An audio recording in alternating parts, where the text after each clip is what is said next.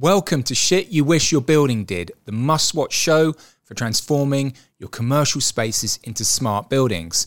Today, we're diving into the world of building performance standards with Cliff from the Institute for Market Transformation, exploring how standards like Local Law 97 fit into the wider landscape. Will standards really drive wide-scale building decarbonisation, and what does that mean for smart building technology? Join us for this insightful conversation with Cliff. Remember, if you like our channel, there is a button specifically for that. Click subscribe and stay updated with our latest episodes. Ready to transform your building with smart technology? Let's jump right in. I'll do.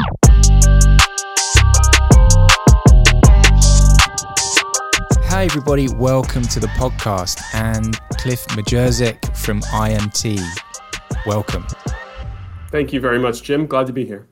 Great, and we're really glad to have you as well because I've been reading some of your stuff and it's super interesting. So yeah, I really been trying to get you on the podcast for a couple of months, and really glad that you're here.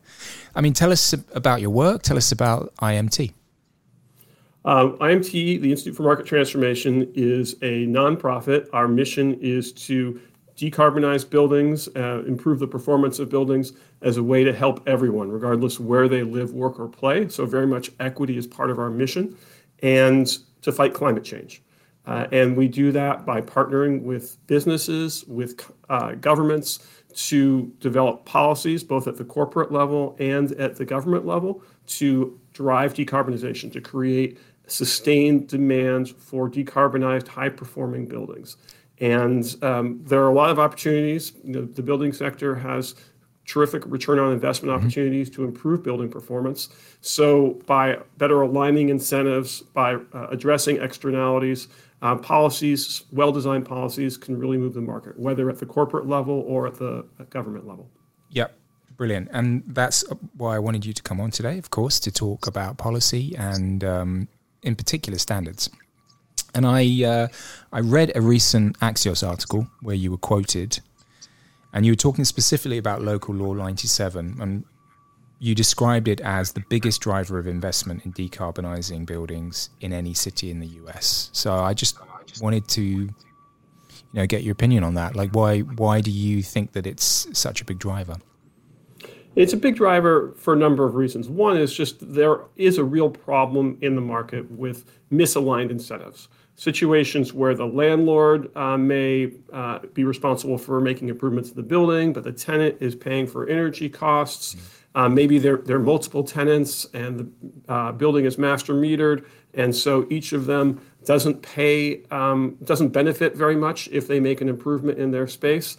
And so because of the sort of perfect storm of misaligned incentives, you have a lot of situations where people sort of throw up their hands and say, we're just going to keep doing things the way we've done them before, even though there are better practices, newer technologies that could greatly improve the performance of buildings. There are also problems of first mover disadvantage. It's a very fragmented industry. Almost every contractor has different subcontractors that they share with their competitors. So it's difficult to be a first mover. So there's a real collective action problem, and policies are a great way to overcome that collective action problem. So Local Law 97, which is a building performance standard, it's New York City's building performance standard. It was adopted in 2019. It sets bold goals for decarbonizing buildings, as do the other 12 building performance standards around the United States. And building owners must work with their tenants to achieve those goals. And if they don't, then there are financial consequences. As a result of that, building owners are very focused on this, as are their investors and their lenders, and to a lesser degree, some of their tenants. And so this is really driving investment. One estimate by a task force of industry experts projected that through 2030, there will be a $20 billion investment opportunity for products and services to decarbonize buildings in New York City alone. So that's a huge dollar figure. Obviously, New York's the biggest city in the country, but that's just one city. And that shows the real financial power of building performance standards. And that money will produce returns on investment as the building owners and their tenants are investing in improvements that are going to lower utility bills. It'll also benefit jurisdictions by creating jobs, and jobs that have to be done in the building. They can't be offshored. No, great explanation. One thing, obviously I'm coming from Europe, based in Sweden. One thing, I guess, as the European perspective, it's difficult to understand why that the LL97 then gets picked up by other jurisdictions outside of New York. Is it because that people are looking at it and thinking, this is the right approach? Yes, I think it is. And in fact, New York was not the first. 3 jurisdictions adopted building performance standards in rapid succession. Washington, D.C., New York City, and Washington State all adopted building performance standards in 2019. And now we've had a series of additional states and cities. We now have 4 states and 9 localities that have adopted building performance standards across the United States. Most recently, Seattle in December. And yes, I think they recognize that building performance standards are the most powerful policy for driving change in the built environment. And the built environment in cities like New York, the built environment can account for more than 70% of greenhouse gas emissions. So if you want to address, as a city, if you want to address your greenhouse gas emissions, you need to address your buildings. And building performance standards have great promise to decarbonize our buildings and be completely compatible with a growing, prospering economy and real estate sector. Yeah. And then how does it fit into the wider landscape of other standards, for example, like US federal building standards and also SEC climate disclosures? Sure. Well, the federal standard is a standard for federally owned buildings. So building performance standards are powerful in that they apply to all large buildings over a certain size, including commercial buildings and residential buildings. And typically that would be a floor of like 25 or 50,000 square feet. The federal building performance standard applies to almost all federal buildings, but it's just federally owned buildings, so it's a small part of the total mix. But it's great that the federal government is leading by example. They're showing that they are doing it with their own buildings. They're decarbonizing their own buildings. And at the same time, President Biden is leading the National Building Performance Standard Coalition, which is a coalition of state and local governments totaling more than 43. And those governments are all pledged. They either already have building performance standards in place or they're pledged to putting them in place in an equitable fashion. So working with their community, especially their frontline communities, to make sure that these policies are creating jobs and opportunities and treating fairly all of their residents and that they're not leading to displacement. And that's very much in line with the Biden administration's Justice 40 commitment, which is that 40% of the investment to address climate change will benefit frontline communities. So that policy very much complements the state and local policies, and in particular also because federal government buildings, because of federal sovereignty, are exempt from state and local laws. So we need that to make sure that everybody's moving in tandem and moving the market. And the federal government is the biggest tenant in this country, so they have enormous market power. Also, you asked about the Securities and Exchange Commission. They have proposed a climate risk disclosure rule that would do 2 things. It would require that all publicly traded companies have to disclose, over a certain size, have to disclose their potential risk from climate change. And of course, that's physical risk. Do I have buildings in low-lying areas that could be particularly affected by hurricanes, say, or wildfires or flooding, or the many perils that climate change is driving? But also it's transition risk. And transition risk is what sort of risks am I as a company exposed to if our economy is reacting to climate change. And one of those reactions is building performance standards. Building performance standards are government's attempt to react to reduce greenhouse gas emissions and respond and mitigate climate change. And so that's very much a climate risk, a climate transition risk. And the proposed SEC rule will require that companies disclose material risks. And no CEO or CFO wants to have a conversation on a quarterly earnings call about climate risks. Yeah. So rather than having that conversation, they're going to look to address those risks proactively so that they can reduce those risks so they become immaterial. And so that is can be a force multiplier for building performance standards. If they don't get their buildings to perform well, then they are going to be facing liabilities from building performance standards, and they're going to have to disclose those liabilities to their investors, something that they don't want to do. So it's the two, again, work very well to drive transformation in the market. Yeah, I mean, I can see that as being a significant driver, right, for change, absolutely. I wanted to ask, about your perspective on how LL97 fits into like the wider, like more global foreign standards. So I'm thinking here in the EU, the Energy Performance of Buildings Directive, and even in the UK, the MEES. Do you have any thoughts on that? Sure. Yeah. I mean, the Energy Performance of Buildings Directive and the European example and the Australian example were enormously helpful to us here in the United States as we were developing our first benchmarking and transparency laws. And they also did help provide some basis as we were developing building performance standards. But I think the United States has now leapfrogged the rest of the world in terms of building performance standards. Building performance standards actually have significant financial consequences for buildings that don't achieve minimum levels of performance. That is on the roadmap in Europe and in the UK, and I've been advising policy makers in those markets. And they're in Europe, they're referred to as minimum energy performance standards, and they're very much on the horizon. I think they'll be coming very quickly, but they're not in place yet. So until you have those minimum energy performance standards, the United States is ahead in terms of requiring higher levels of performance from existing buildings without requiring any sort of external trigger that causes those policies to take effect. Now, you do have policies in Europe that require that buildings reach a certain level of performance before that they can be let out to tenants. But in the United States, these policies have date-certain requirements. Even if the building is keeping the same tenants or is owner-occupied, it's still subject to requirement that it must improve its energy performance on a set schedule.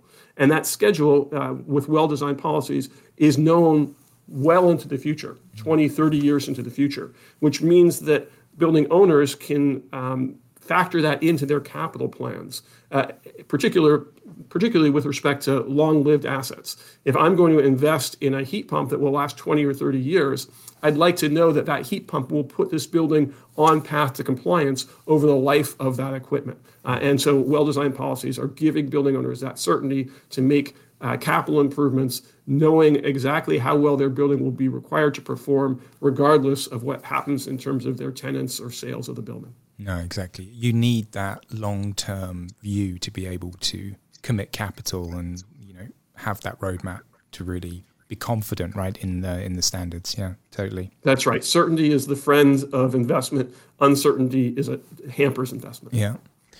Do you think that, just again, I suppose your opinion and looking specifically at LL97, do you think it's tough enough to drive, wide-scale building decarbonisation?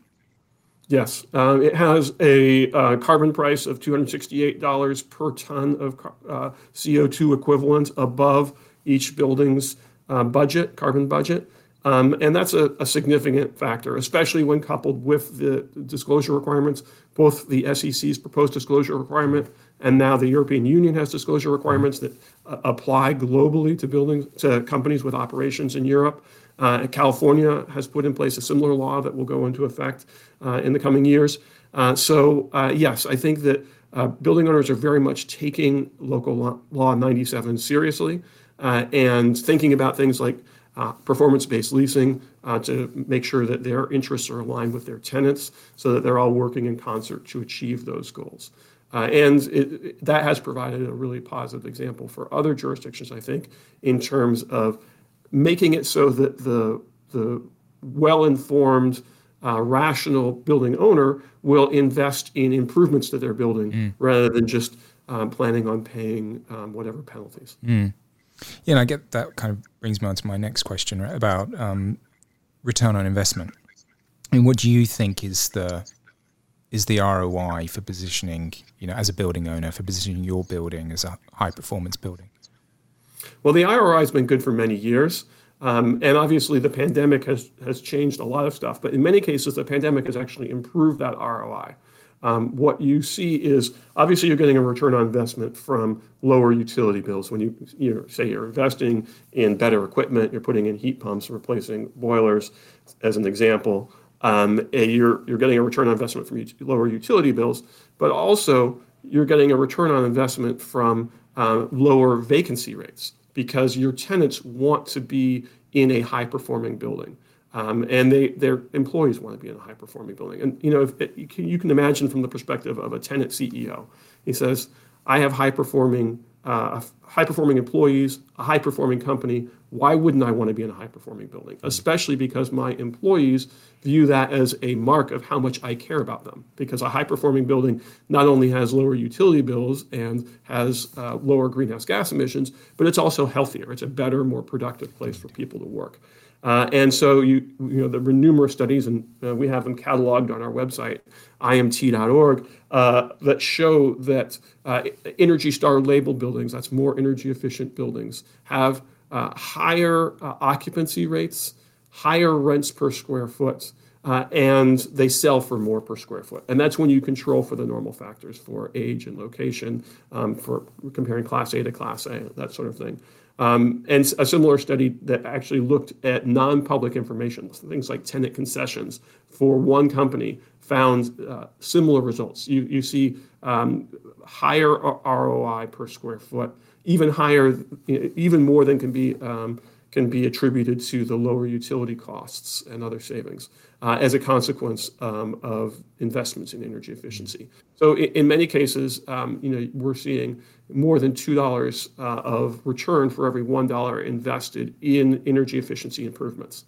Now, as you go farther, as you go deeper, and you're deep decarbonizing buildings, and especially if you're doing things like taking out heating equipment and putting in heat pumps, often the return on investment is not as attractive, but still, when you account for things like higher occupancy rates, also potentially lower capitalization rates, which means the building is more valuable for every dollar it's generating because it's viewed as less risky, you're still, in most cases, receiving excellent returns. And those are bolstered now by federal incentives, a variety of tax incentives and other incentives that were part of federal policy, most notably the Inflation Reduction Act, which passed more than a year ago. Those policies are providing more generous tax deductions and tax incentives for buildings that are energy efficient and investing in things like heat pumps. Mm. I got a couple more questions for you. I thought one, I'd be interested, if you could look from the perspective of, let's say, a technology vendor. We get quite a lot of people listening who are probably, selling software or services, hardware. How would you feel about the kind of the legislation standard landscape in the US? Do you think that would you be confident that it's going to drive business? Would you, what are your views on that? Yeah, I think that these policies are terrific policies for driving investment in new technologies and new innovative services to improve building performance. And one thing that's important to point out is these building performance standards are technology neutral. They're not saying you need to put in a heat pump here or LED lighting there. Right. They're just saying this building needs to achieve a minimum level of performance. And that's typically measured in things like greenhouse gas emissions or site energy use intensity. In some cases, there are multiple metrics.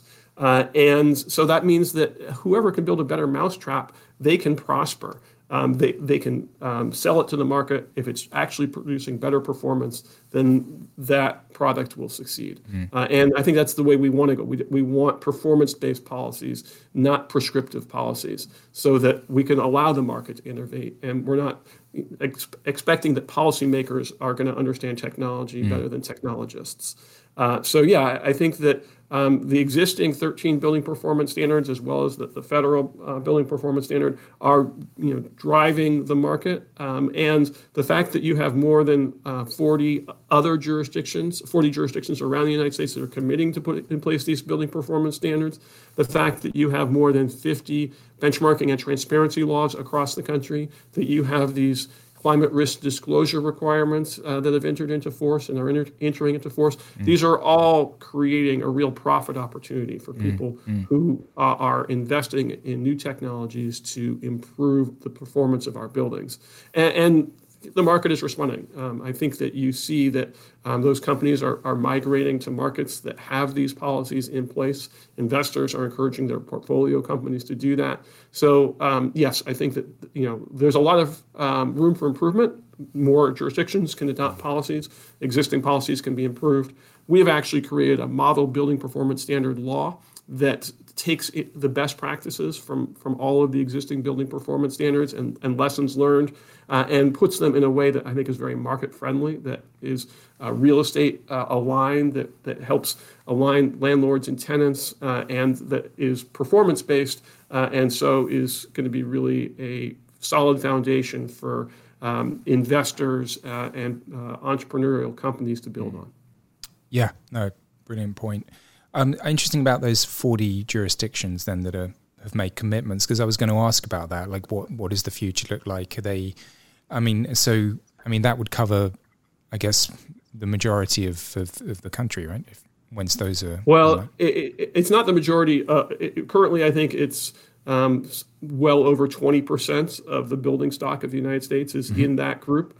Includes the 4 states that have already adopted building performance standards, as well as California, our biggest state. Yeah. But there's still a lot of room for more jurisdictions to follow. Of course. Yeah. Good. Well, look, thank you so much for your time. I just want to leave or ask you one last question. If there was one, based on our conversation here, is there one thing that you would want people to take away today? What would it be?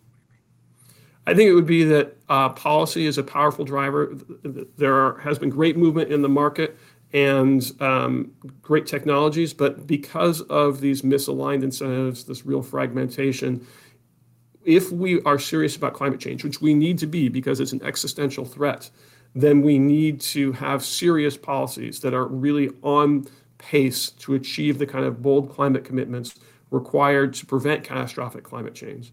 And that is across the economy. And when you're talking about buildings, the most powerful policy to drive change are building performance standards, which need to be developed to complement building energy codes as well for new construction. Those two need to work hand in glove. But you need to have a suite of powerful policies, and it will benefit your market, it will benefit innovation, it'll create jobs in your community. So there's a real win-win opportunity here, and IMT is happy to work with governments and companies to work together. And we sort of serve as a bridge. They speak somewhat different languages, and we're eager to help them work together to put in place these great policies that will benefit everyone and help us prevent climate change. Yeah, absolutely. And I guess if people want to find out more about what IMT does, imt.org. They can find That's right, imt.org. And if you particularly are interested in our building performance standards, imt.org/BPS. Perfect. And we have comparisons of all of the building performance standards around the country. Actually, we've also worked on the one in Vancouver, Canada, a video explainer of what a building performance standard is, our model law, our model implementation guide, a whole wealth of resources on building performance standards there. Great. Cliff, thank you so much for your time today. Appreciate you. My pleasure, Jim. Thank you. Thanks a lot. And thanks to everyone for listening. See you on the next one. Bye-bye.